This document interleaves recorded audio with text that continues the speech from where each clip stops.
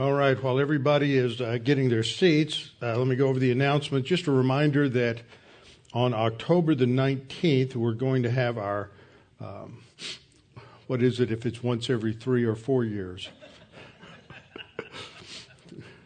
Our semi-annual rain out at Orlando Salas's out in Pattison, and there are food sign-up sheets and maps out in the fellowship area back past the kitchen.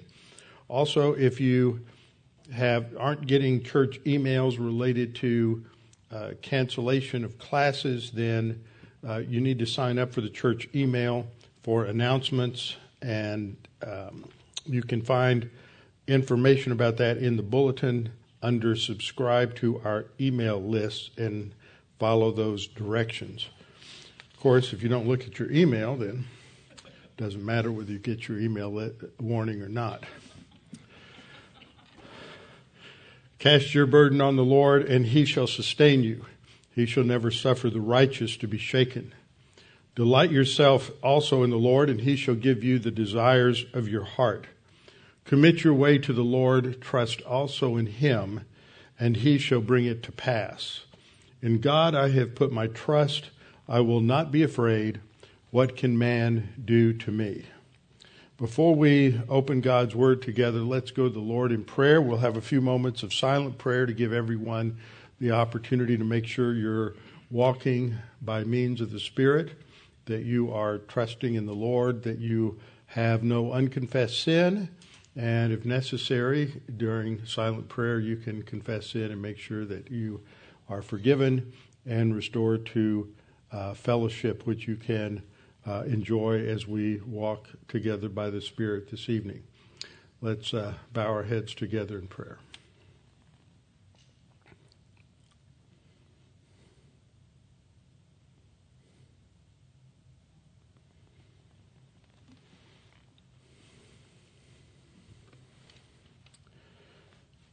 Our Father, we're just thankful for another day to serve you, another day to learn about you, another day to study your word, another day to represent you on this earth as ambassadors for Jesus Christ. Father, we're thankful that you have given us such a privilege to be able to serve you in this way.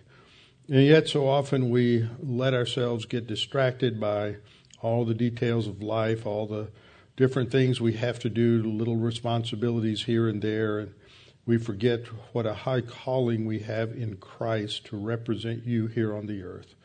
Father, we pray that you would challenge us with what we study this evening, help us to understand, perhaps clarify in our minds even more what it means to confess sin, what it means to be forgiven, and of your grace and your goodness to us whenever we do confess, no matter how frequently we commit the same sins, no matter how frequently we confess the same sins, that your grace always meets us where we are, forgives us, and restores us to our fellowship and strengthens us in our spiritual growth. Now, Father, we pray that you would guide and direct our thinking this evening. In Christ's name, amen.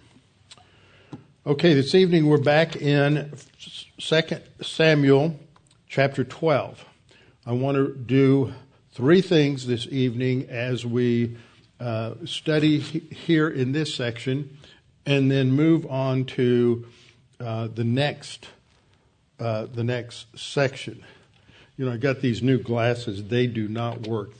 We'll go back for a third time to see if they can adjust them so that I can see you and read my notes. All right. Sin, confession, and cleansing. We're going to look at 2 Samuel 12, 7 to 13, and then I hope we'll have time to get into Psalm 51. The 3 things I want to try to cover this evening are a review of Nathan's confrontation with David and David's response. And that's in in 2 Samuel chapter 12, verses 9 down to about 13. Then the next thing we're going to look at is the relationship of Psalm 51 to David's confession in 2 Samuel chapter 12, just to understand what is going on there. And then third, we're going to begin Psalm 51 when David cries out to God for forgiveness for his sin. The main thing that we learn in Psalm 51 is that no matter how horrible the sin, no matter how vile, no matter how disgusting, no matter how obnoxious, no matter how offensive it is to everybody around us, whether it is an act or whether it is something we say or whether it is just our thinking, the believer can admit or acknowledge sin to God, and instantly he forgives us and cleanses us completely. And we are restored to fellowship. We don't have to convince him of our sincerity. We don't have to show a certain amount of remorse. We do nothing except what the Scripture says, and that is to admit, to acknowledge our sin, what we have done. And the result is that God constantly forgives us because he knows how frail we are. He understands the problems of our sin nature better than you or I ever will. And he instantly restores us to that fellowship.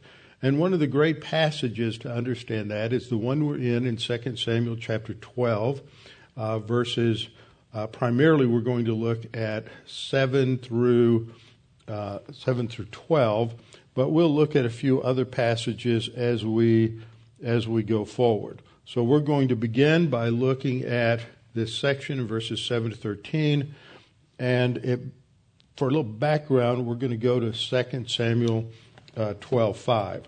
Looking at 2 Samuel 12:5, we're just getting a bit of the background as to what had happened. I want to remind you that Nathan had confronted David after his sin with Bathsheba and after the murder of Uriah, and he confronts David by means of a parable. Now remember, Nathan is a prophet. A prophet is a representative of God. A prophet speaks to the people for God, and a priest speaks to God for the people. Okay, so it's two directions of communication. The prophet represents God to the people, and a priest represents the people to God. And so after he goes through this parable, where he talks about a wealthy man and a very poor man, the very poor man has one lamb that is his. He loves this lamb, treats the lamb like a daughter. But the wealthy man has all kinds of flocks and herds. He has more than enough, and a visitor comes to visit him, and so rather than slaughtering and butchering one of his own, he goes over and steals the little lamb from his neighbor. And so David becomes incensed. Now, David's out of fellowship. So David, at this point, is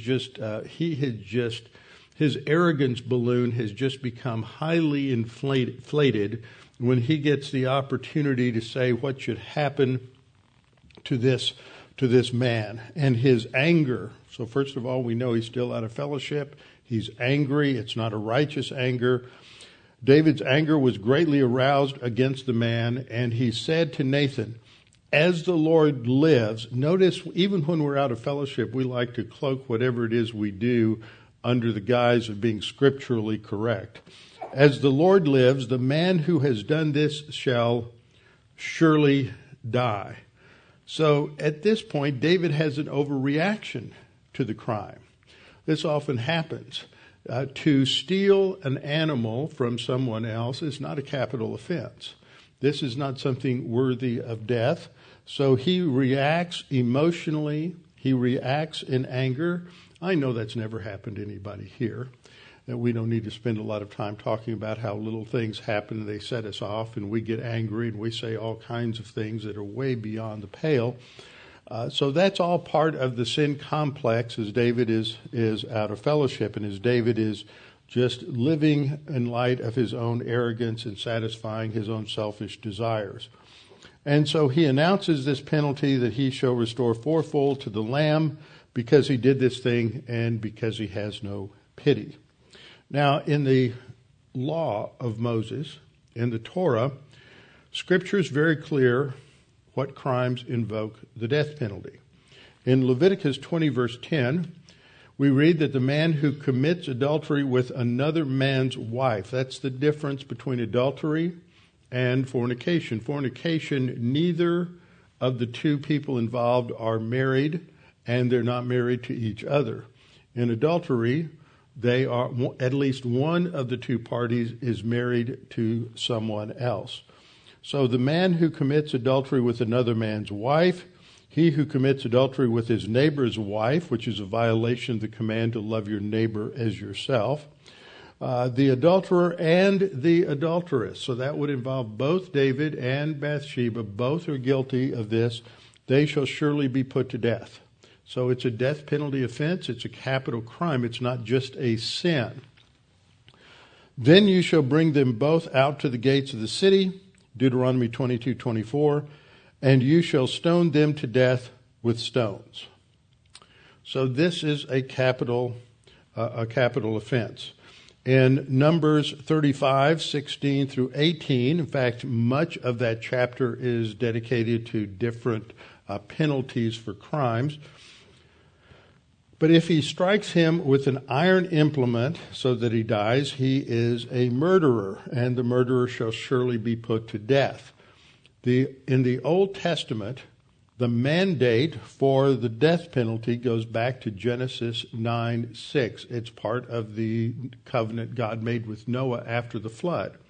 And God made this covenant with Noah, and the sign of that covenant was the rainbow. So I don't know if there was a rainbow before the flood. I don't think so. That's what makes it unique. And the rainbow is a sign that God will never again destroy the earth by water. That's one part of it. People don't read it very deeply. The other parts of the covenant is that human beings were now authorized to eat meat. So that means that when you see a rainbow, you ought to go have a good primary. Did you read the news this morning? Some of you did. You know what I'm talking about? So a new study has come out that said it's fine to eat pork and beef. This is not going to be harmful at all. Don't you know that really irritated all of the anthropogenic global warming crowd, because they want us to all become vegetarians and they want to do away with all of the cattle. I guess they want to have a huge slaughter and one last big barbecue. I don't know how they're going to get rid of all the cattle. But anyway, they don't make much sense anyhow. But now, contrary to everything we've heard for the last 20 or 30 years, a new study has come out that says it's just fine. There's no difference whether you eat pork and beef or not. Just think, science is so brilliant that in the last 10 years or so, they have turned around on so many things. And they tell us that we can eat butter and we can have steak and we can actually eat a number of other things. For a while there, we couldn't have caffeine. Most people didn't care. And then we were told it was okay to have caffeine. And we think they can tell us actually how the earth came into existence, how the universe came into existence billions and billions of years ago. And they can't even tell us whether it's okay to eat beef. Who knows what it will be in another 10 years. So science holds all of their conclusions with some degree of doubt. So anyway, murder is a capital offense, and God authorized that in the Noahic covenant. As long as we see rainbows, we are supposed to be executing certain classes of criminals. And murder is the primary one. And everybody gets confused, and they say, well, it really doesn't deter crime. Well, that's because we don't do it right. It should be quick. It should be timely. There should be proper adjudication, but don't wait 10, 12, 15 years and cost the state an enormous amount of money in the process. It should be quick. I think it should be done within a year so that people associate the fact that they're being executed with what they did. But the Bible doesn't say that's the reason we have capital punishment. It never states that it's a deterrent. It states that it is an attack on God. Because every human being is created in the image and likeness of God. And when another human being is killed, we are attacking the image of God. It is an act of blasphemy in the highest order. And that is why we are to execute criminals. It has nothing to do with deterrence or any of the other reasons that people come up with. But if there is no God, then we are not in the image of God. We're just an accidental blob of protoplasm that somehow got energized by a lightning flash, and we could all go away tomorrow. So let's not take anyone's life. Everything goes back to your view of God, and that is so important. If the Bible is true, then everything else must be true that it relates to. If there is a God like the Bible says, then he is important. But if there is no God, then there's nothing really that's important. Everything is just up to us to determine what we're going to do. So we have these clear death penalty statements here. And David is guilty not only of a sin, but he is guilty of a crime. And so he and Bathsheba both should be, according to the Noahic covenant and according to the law of Moses, they should be executed. And so this is obviously going to weigh very heavily upon the Lord. Now, the word that is used here for murderer is the participial form of the verb ratzach. There's about 6 or 7 different words in the Hebrew that relate to taking life. Some of them are general. We'll see a couple of them a little later on. And they may or may not involve criminality, but ratzach refers to murder. And that is the word that is used in the 10 Commandments. It's not thou shalt not kill. It is thou shalt not murder. So then we have Nathan identifying David as the man in the parable. Nathan said to David, you are the man. You're the one who's done this. You are the one who has 7 wives, and you go and steal some other man's wife. You are the one who seduced her. You're the one who abused your power. You are the one who stole a wife from another man, and you are guilty. And this is God's announcement. See, he speaks for God. He says, thus says Yahweh Elohim of Israel. And this is really interesting here. He is going to go through a list of the things that God has done for David. He's going to remind David of all that God has done for him. God is reminding him of this. He reminds him that God reminds him that he made him the king over Israel, that God rescued him from all of the attacks of Saul. God gave him the wives and possessions of Saul for his keeping. He is the caretaker of those wives and those possessions, and gave him the rulership over the house of Israel and the house of Judah. That's what's mentioned in verses 7 and 8. Do you notice anything that's missing? That's always a fun trick question. There's no mention of the Davidic covenant.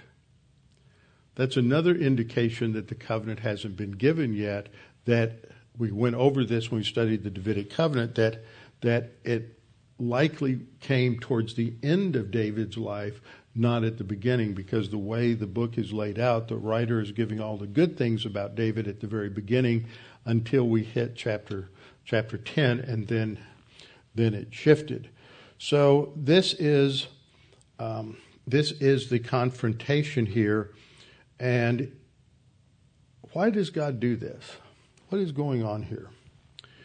God is reminding David that David is the creature, that God is the creator, that David may be king, but he rules at the behest of God. God is the one that made him king.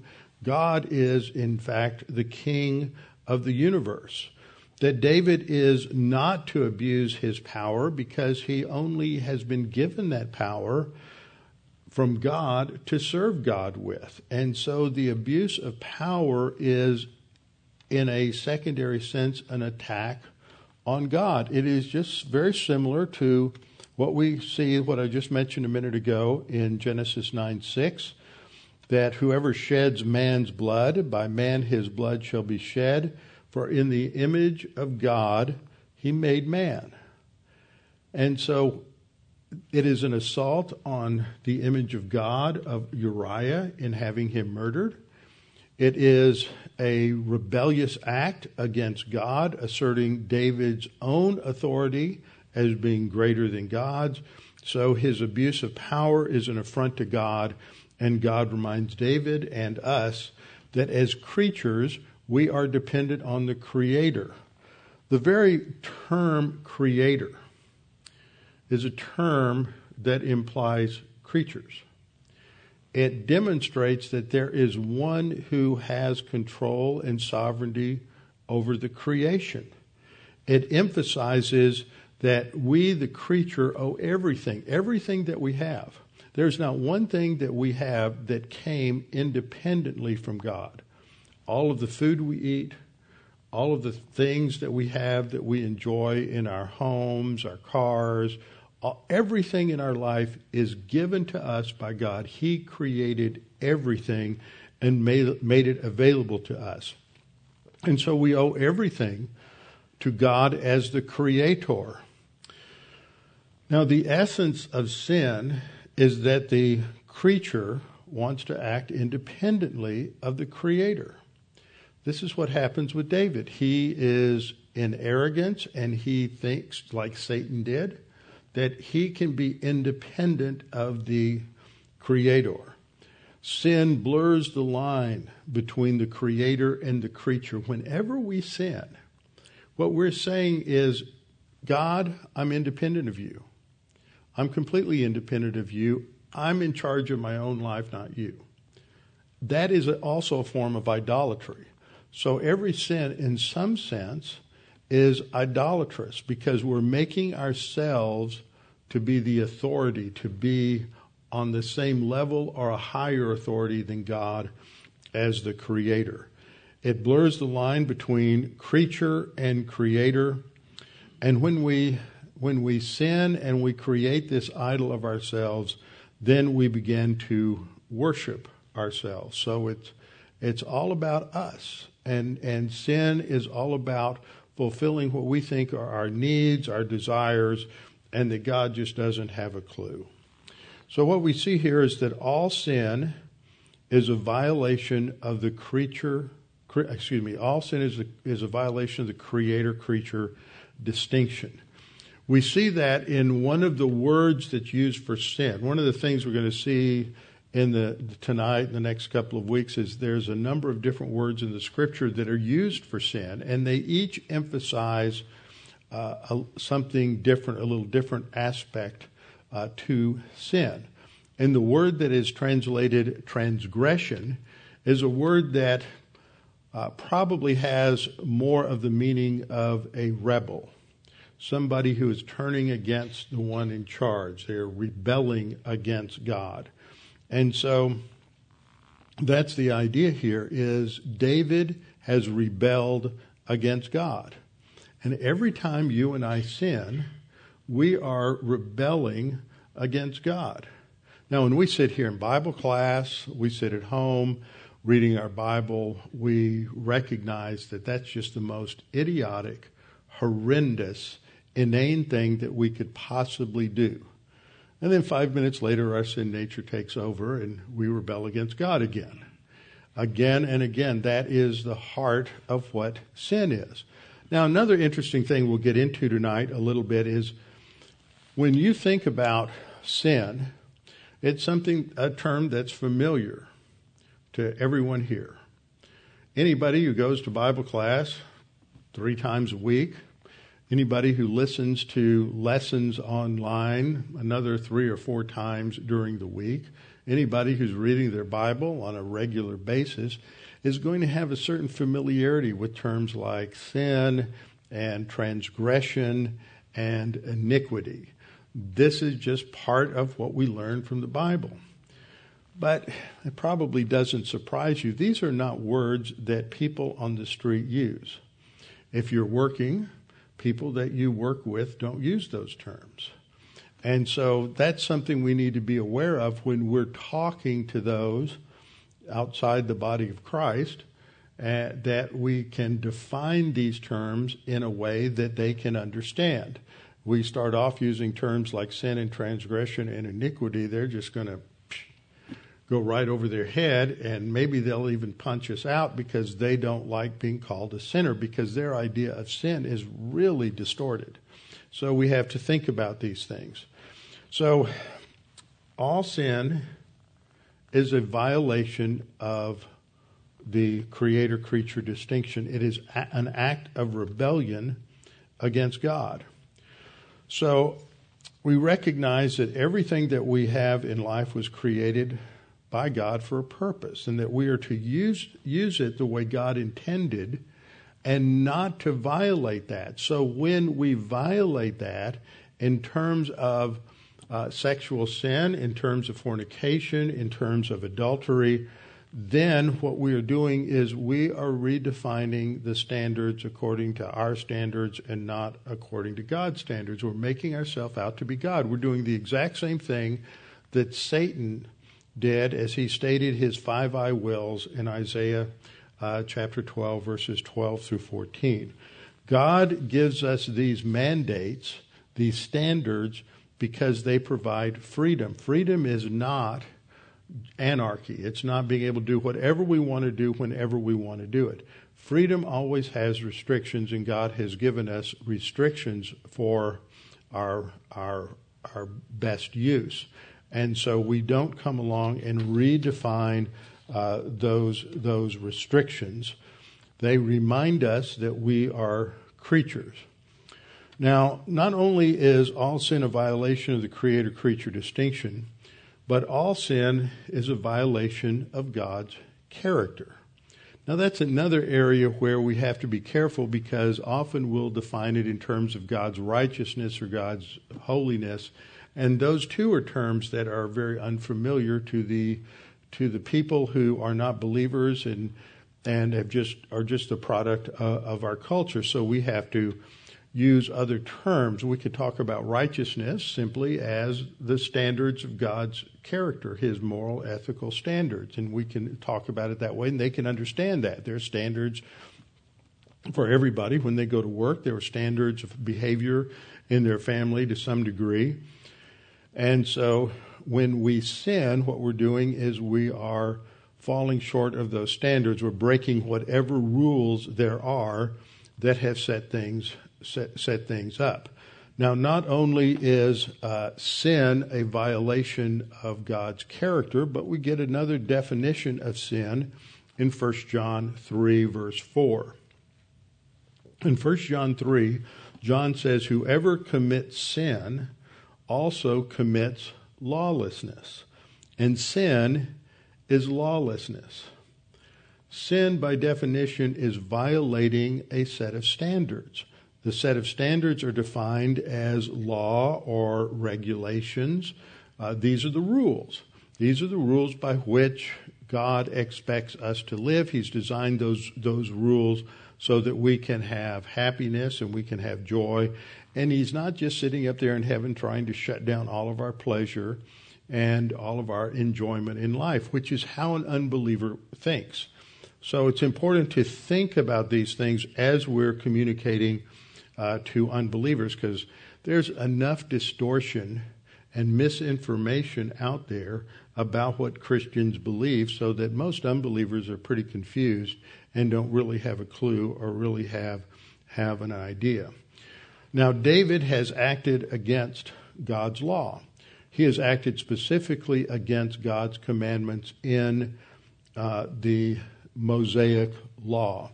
And this is why, another reason it talks about committing lawlessness. It violates those standards of God. Now, in 2 Samuel chapter 12, verse 9, we read Nathan's next statement. He says, or asks the question, "Why have you despised the commandment of the Lord to do evil in his sight?" Now, we'll just stop with that question. There's really two parts to it. The first asks the question, why have you despised the commandment of the Lord? The second expands on it to include the idea of doing evil in God's sight. So this word despise is really a strong word. We never think about sin this way. We never think that when we sin, we are showing such disrespect to God. It's the Hebrew word bazah, which means to despise or disdain or to hold someone in contempt. So what Nathan is asking is, why do you hold God in contempt, or the commandment of the Lord in contempt? Now, the word there for commandment is not the word for commandment. It is the word of the Lord. It is davar, which is the word that I have on the right side of the screen, simply meaning the word of the Lord. Why have you held the word of the Lord in contempt? Now, what's interesting when we look at this is that in the scriptures, the 10 commandments are described as the 10 words. Okay, the 10 devarim. So this is an indication that what is at hand here is that David has violated 2 of the 10 words. Thou shalt not murder, and thou shalt not commit adultery. And that's what is going to be spelled out in the next couple of verses.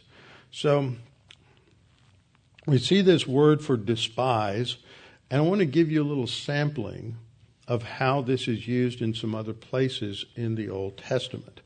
It's used to describe Esau. Esau and Jacob are the twins. Esau and Jacob are vying for the inheritance from their father. It should go to Esau because he was the firstborn chronologically. But one day he's out hunting, and he comes back and he hasn't had a good day. He hasn't been able to kill anything, and he is tired and he is starving to death. And his brother Jacob has just made a huge pot of red lentils. And so Esau wants to eat. And so he begs some food, and Jacob makes a deal with him, says, well, I'll give you something to eat if you will sell me your birthright. And so Esau sells him his birthright. The result is described in verse 34. And Jacob gave Esau bread and a stew of lentils. So he made good on his bargain. Esau ate and drank, arose and went his way. Thus Esau despised his birthright. He showed contempt for his inheritance rights as the firstborn. Now, another passage is one we looked at pretty extensively when we were at the beginning of our study of 1 Samuel. And this is in the great psalm of Hannah, as she's praising God for the fact that she's now pregnant and she recognizes that she's going to give birth to a son who will have a role of some kind in bringing about the arrival of the Messiah. And so in 1 Samuel 2:30, this is God talking in response at the end of that section. Therefore, the Lord God of Israel says, I said indeed that your house and the house of your father would walk before me forever. This is talking to Eli. I got the context mixed up. This is talking to Eli at the end of the chapter, who is now in rebellion against God. And then the Lord says, but now the Lord says, far be it from me, for those who honor me I will honor, and those who despise me shall be lightly esteemed. So he's talking here about Eli's 2 sons, Hophni and Phinehas, who are abusive priests. When women would come to the tabernacle to offer a sacrifice, they would bargain with them for sex. They were abusive. They despised God. They held God in contempt. This is the kind of word that is being used to describe David's actions in his sin. Another example is when Goliath looks out and sees this puny little Jewish boy in front of him and says he disdained him, for he was only a youth, ruddy and good looking. He wasn't a warrior. And so Goliath had contempt for David. It didn't last long. In Isaiah 49, verse 7, this is a passage where God is speaking about the coming servant, the Messiah. Thus says the Lord, the Redeemer of Israel, their Holy One. To him, that is, to the servant, to him whom man despises. This is a general statement that human beings treat the Messiah, treat the Savior with contempt. To him whom man despises. Further in Isaiah 53:3, where we read the passage, he is despised and rejected by men. Talking about the coming Messiah, that he would be rejected and they would show him contempt, which is exactly what happened. The soldiers spit on him, they beat him, they flogged him. Here he is, the second person of the Trinity, the Son of God, who's come to save them from their sins, and they treat him with such contempt. That is a picture of how God views our sin, that when we sin, we are despising God. We are showing contempt. Ezekiel 16:59. For thus says the Lord God, I will deal with you as you have done who despise the oath by breaking the covenant. Now this section's interesting. In the end of chapter 16 and on into Ezekiel 17, God is indicting the southern kingdom of Israel for their failure to obey him, that they have broken their oath. And as a result of that, Nebuchadnezzar was going to bring the armies of Babylon down and would invade, and that he would conquer Jerusalem. And this is what happened in the attack of 597. He didn't destroy Jerusalem at that point, but he did carry Jehoiakim, the king, otherwise known as Coniah, other passages later on, because God judged him and said no one from his line would sit on the throne. So Jesus could not have come from the line of Coniah, came down another line in the line from the line of David. And so it goes on that talking about how the king who followed him, which is Zedekiah, whose oath he despised. He despises his oath because he's going to disobey God. God wanted Zedekiah to yield to Nebuchadnezzar because God was going to judge them. He kept telling the people in Judah, just surrender, just give up, and everything will be great for you. And they continued to rebel against God, and the result was that they were, many of them were killed. They went through this horrible time of being overrun by the armies of the Babylonians because they thought that they could somehow defeat them. They just completely rejected God's guidance, and they rebelled against him. So these are just some of the pictures that we have, that when we sin, we are showing contempt for God. We're showing contempt for our Creator and contempt for our Redeemer.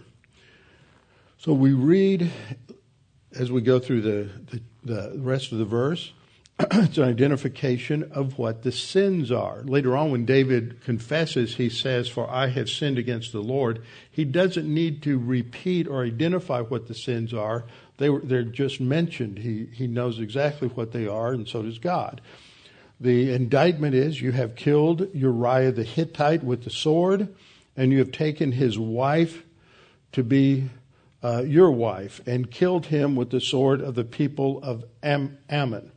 Now, these are two other words for killed. They do not necessarily mean murder. They're just broader terms for slaying someone or smiting someone. The first one is the Hebrew word nakah, and the second one is the Hebrew word harag. They may or may not involve criminal activity, but they are summary terms for taking the life of someone. It may be in battle, may be another legitimate situation, or an illegitimate situation. Then the part of the consequences are laid out when we get to verse 10.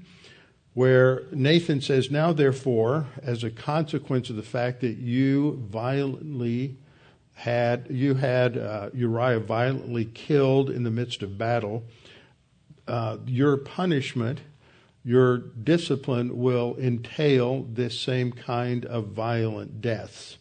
Now therefore, the sword shall never depart from your house, because you have despised me." There's our word again.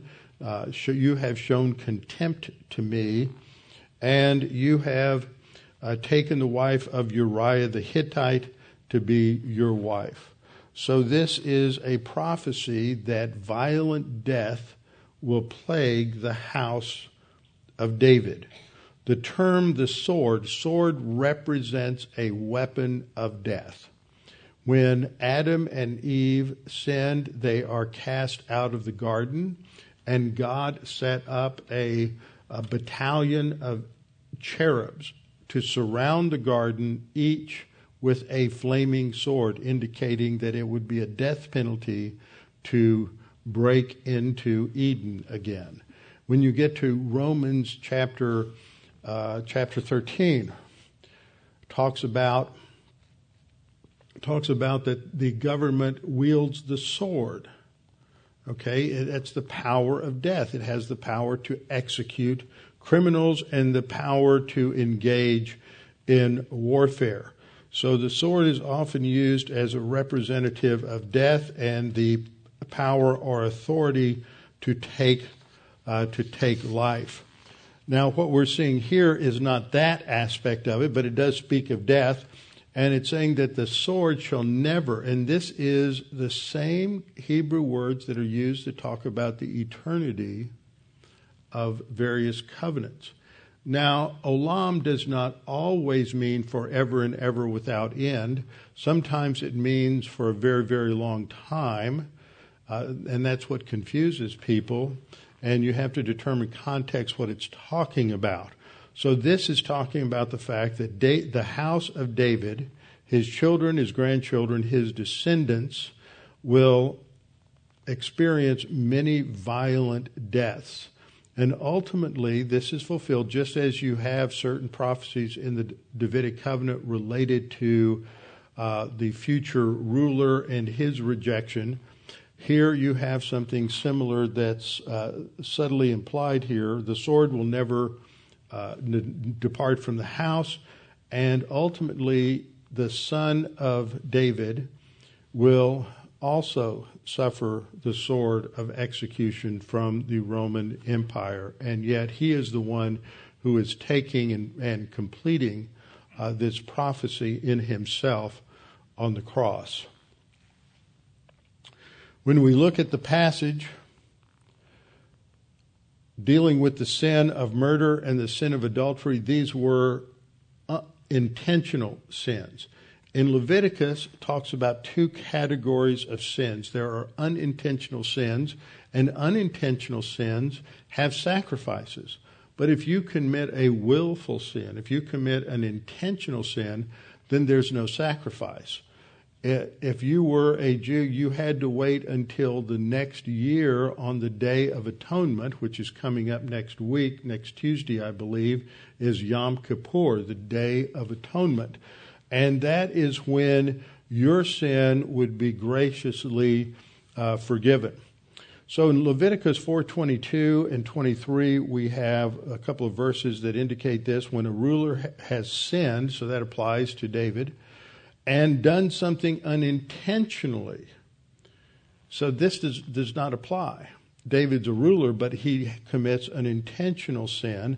And if you commit an unintentional sin, or if your sin comes to his knowledge, if he's made aware of it, oh, I didn't know that was a sin, then there was a sacrifice. And these are some other passages that talk about the unintentional sins in Leviticus 4:2, 4:13, 4:22, and 4:27.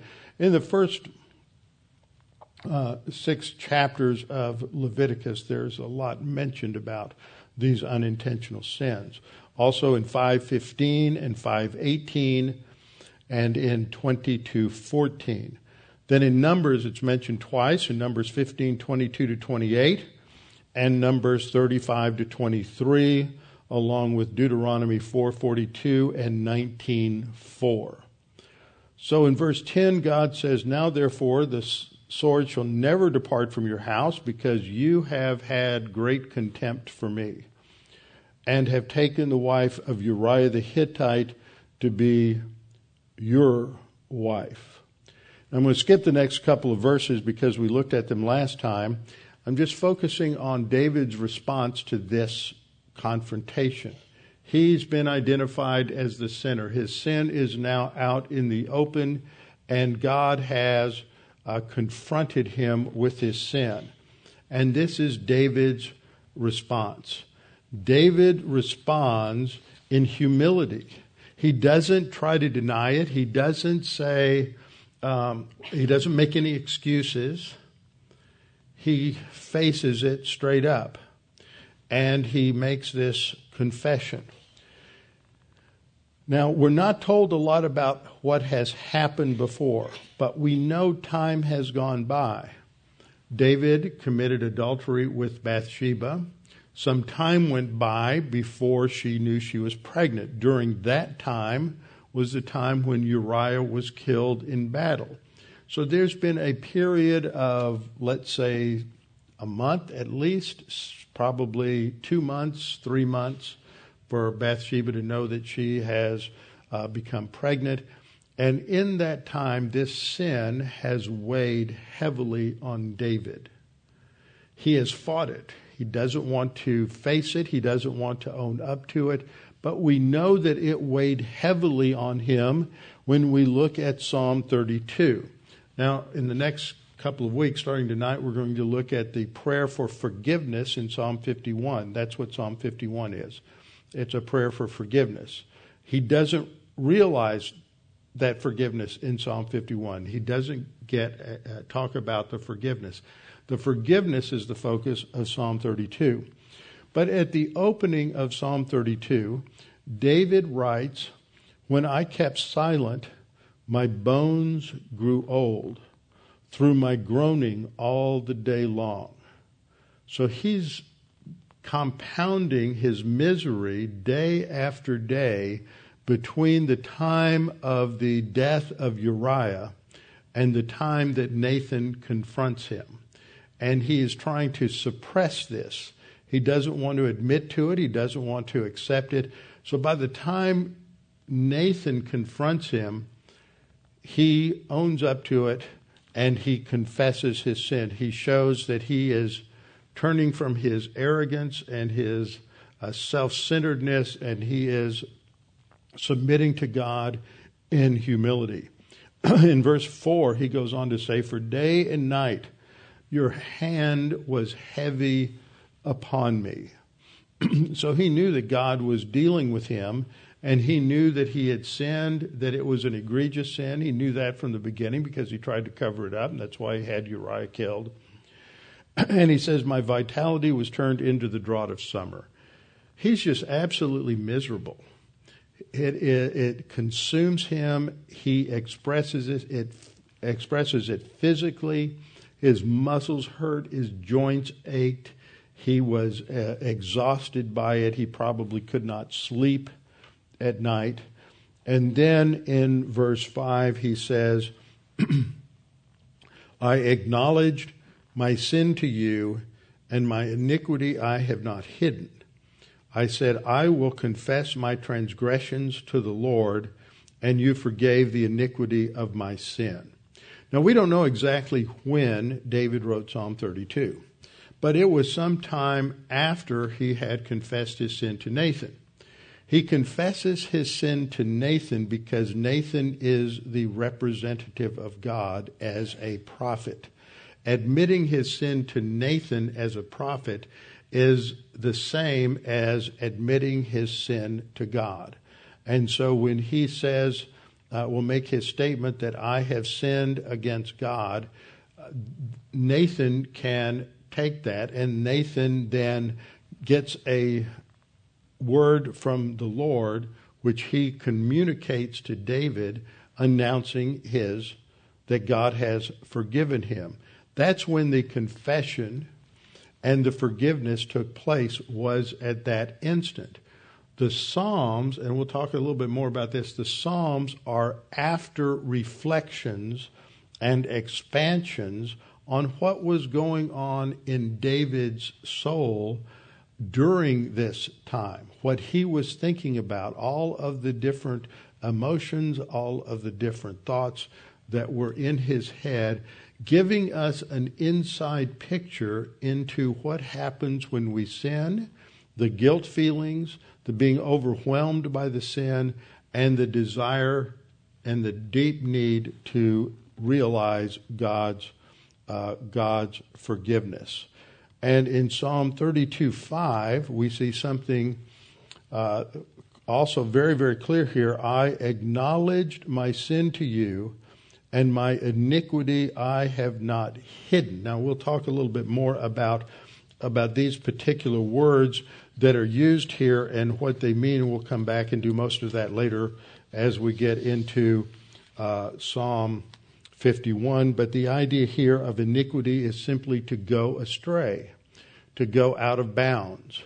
It's not, the Hebrew word is avon, and it doesn't have a theological sense in the Old Testament. I mean, it does, but it's not like our word sin or iniquity. You don't hear anybody at your office or anybody at the grocery store talking about sin or iniquity. That's not part of their everyday vocabulary.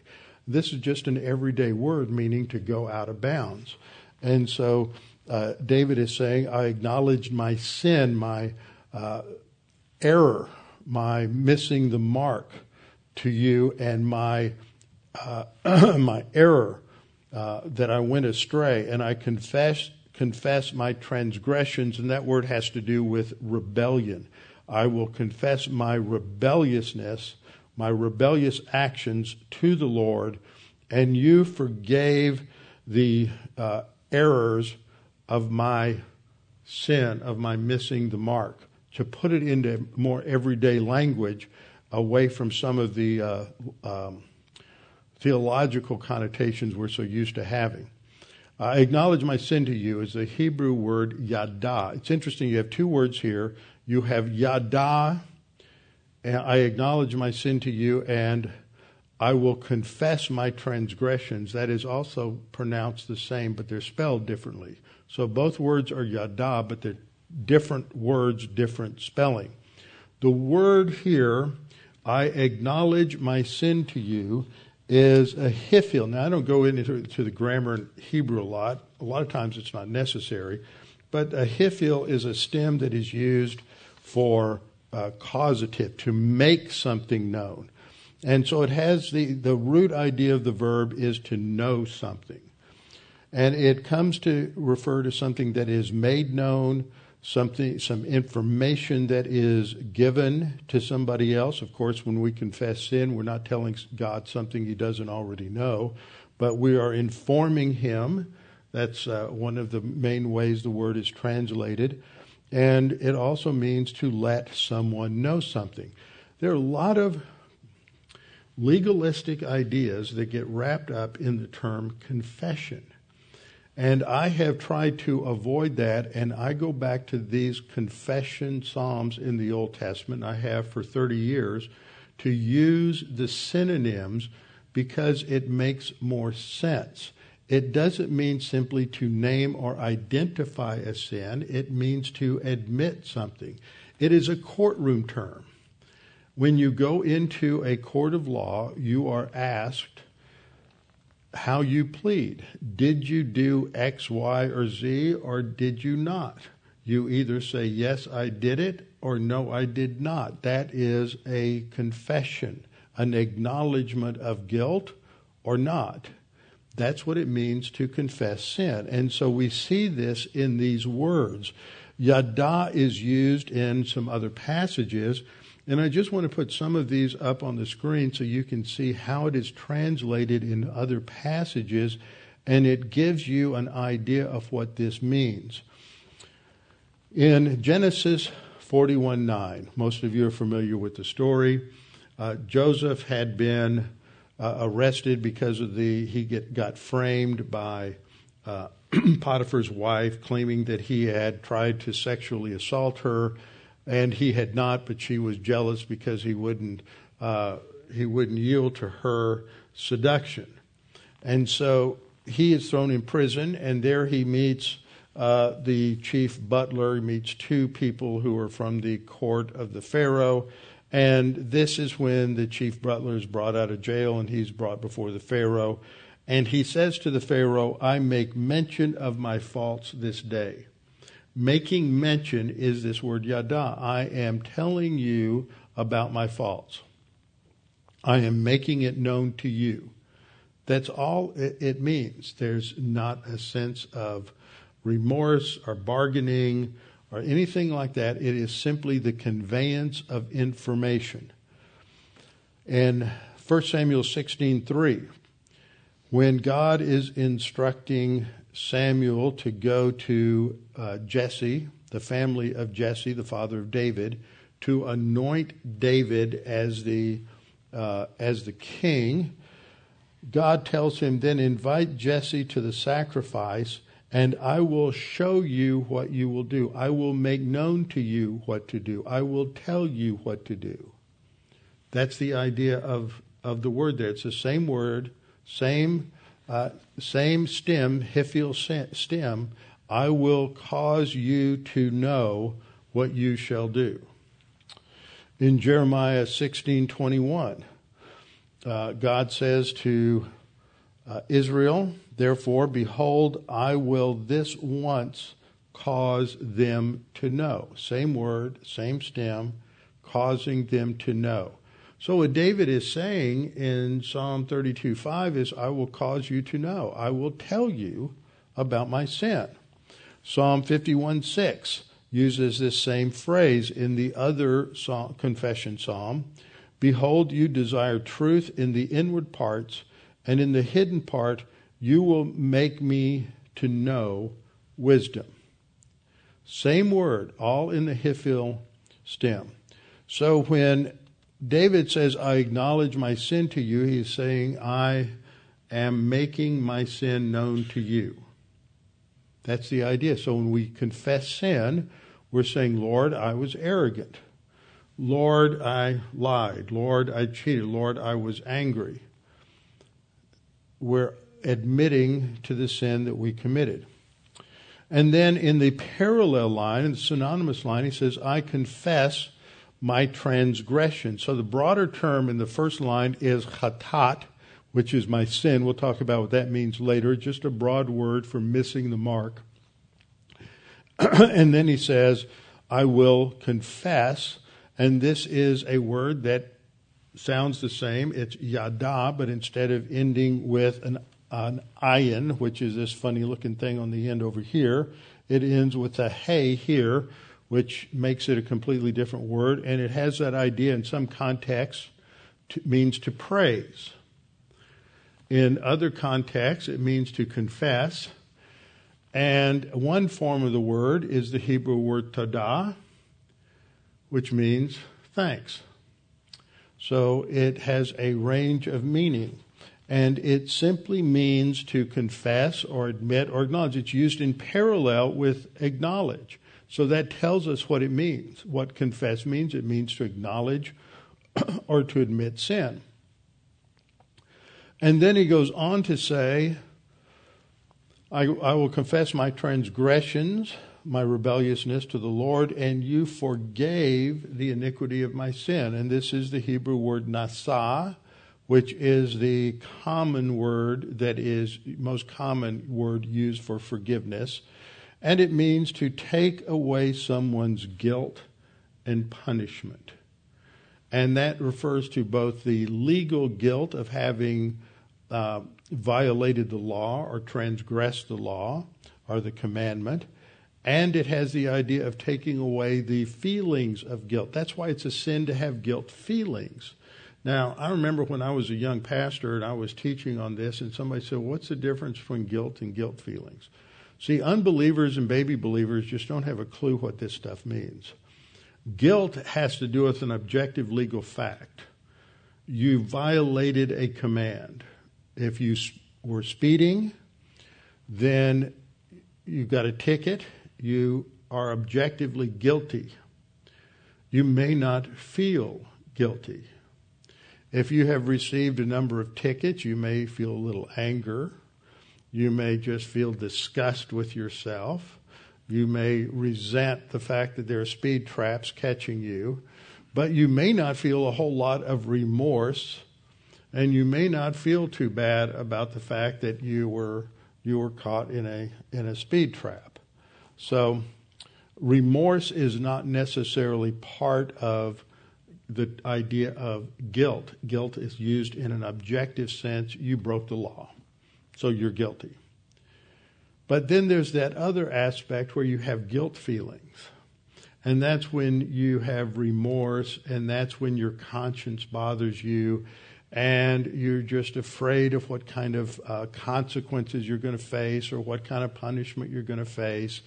And there's a lot of people who have sensitive consciences, and they have guilt feelings all the time, and they haven't done anything.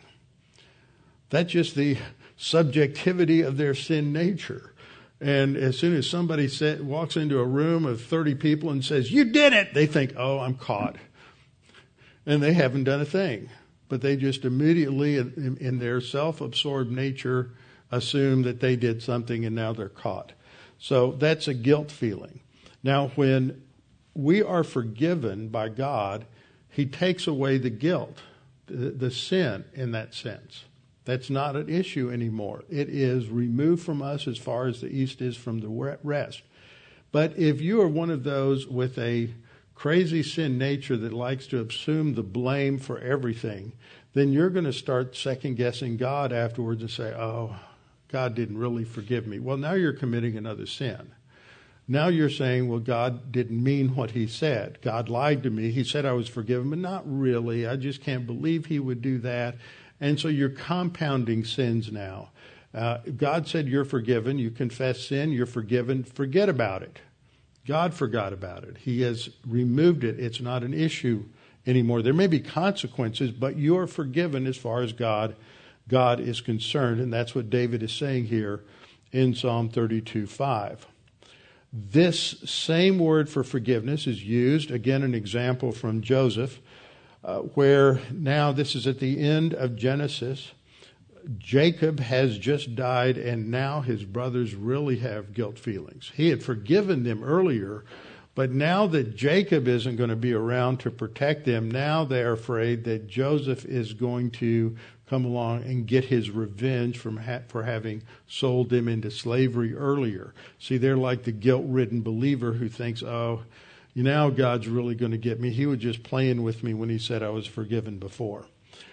So they come to Joseph. This is what Jacob told them to say. Jacob is speaking. He says, "Thus you shall say to Joseph, I beg you, please forgive the trespass of your brothers and their sin, for they did evil for you. Now please forgive the trespass of the servants of the God of your father." And Joseph wept when they spoke to him, because they didn't really accept the forgiveness from before. So that's why he is disappointed in them. So David's response is, he says, "I have sinned against the Lord." "I have sinned" uses the most general word for sin used in the Old Testament. It is the word chatat, and it means simply to miss the mark. It is a word that occurs some 580 times in the Old Testament and is the main word for sin, just like sin is the main word that we use to talk about sin.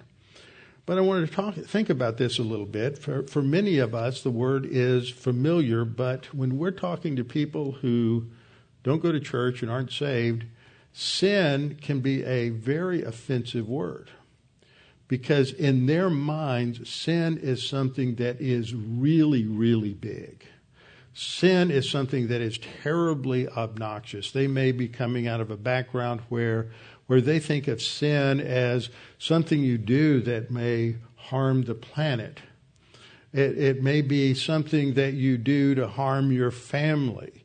It may be something on the level of extreme drug abuse, or it may be sexual assault. It may have to do with any number of different big sins in their mind, big actions in their mind.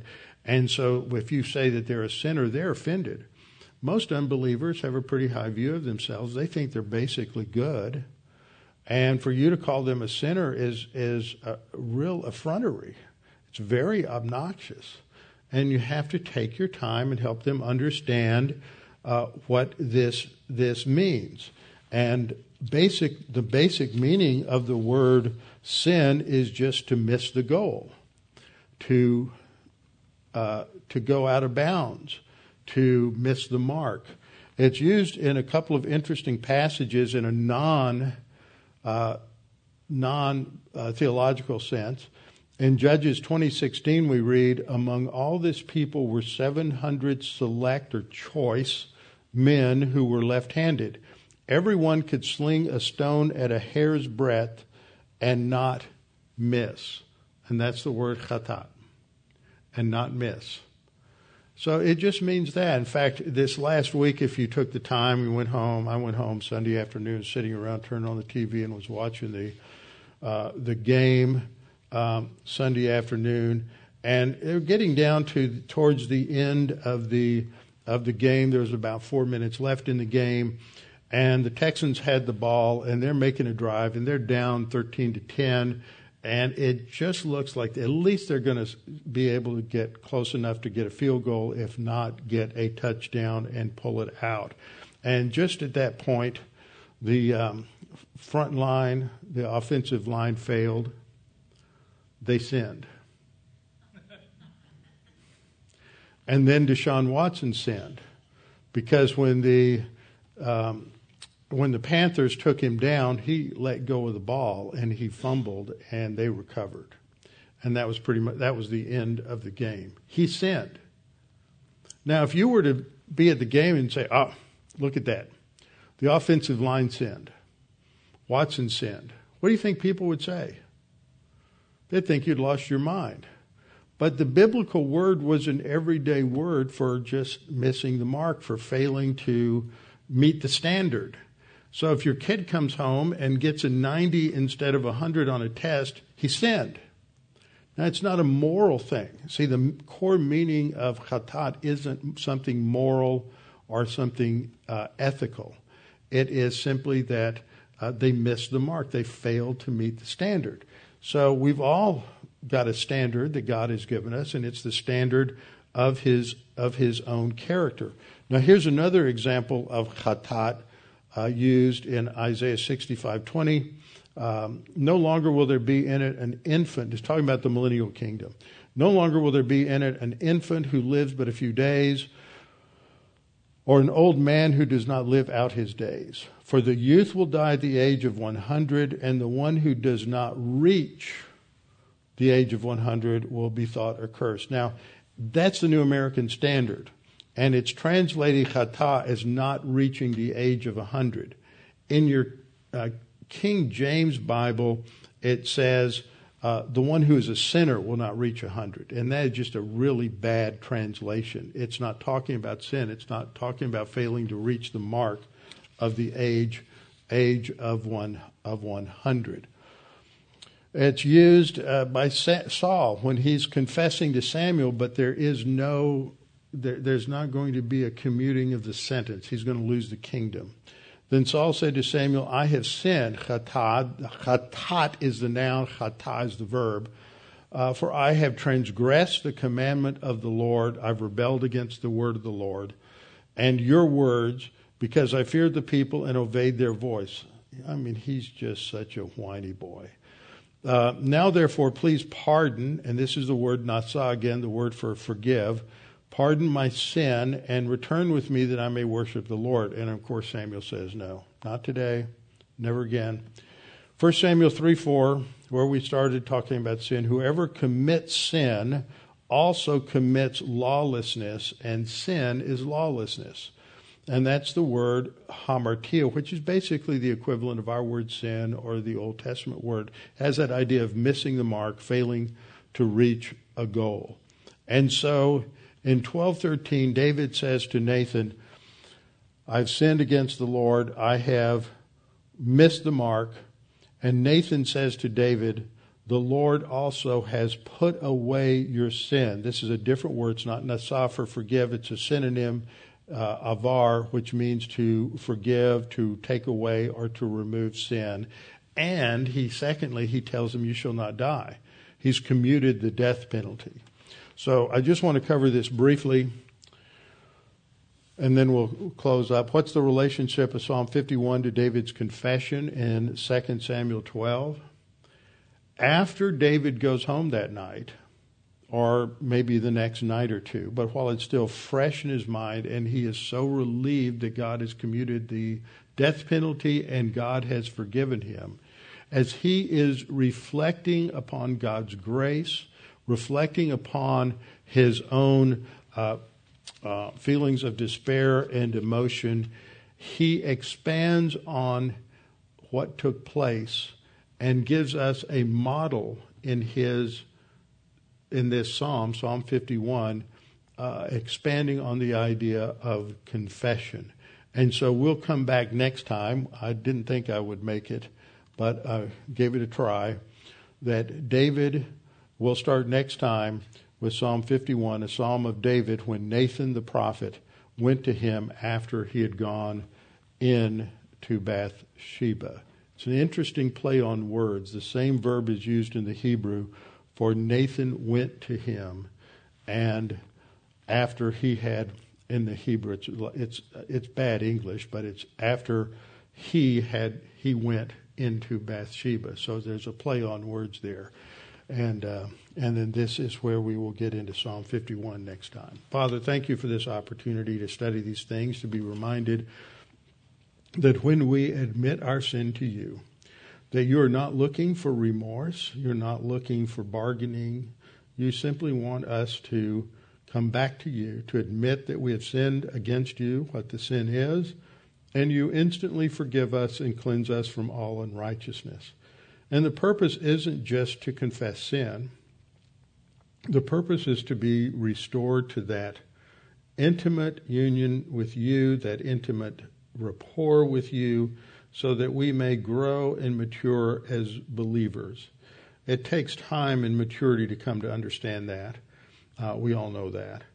But that's the goal, is to remain in fellowship, to remain in that partnership, enjoying that fellowship, that dependence upon you as we walk with you in this life. Thank you for your grace, your goodness to us, that time and time again we rebel against you, we express contempt toward you, and yet every time we come back and admit our sin, you welcome us, you throw your arms around us, you forgive us, and we are restored. And we thank you for that. In Christ's name, amen.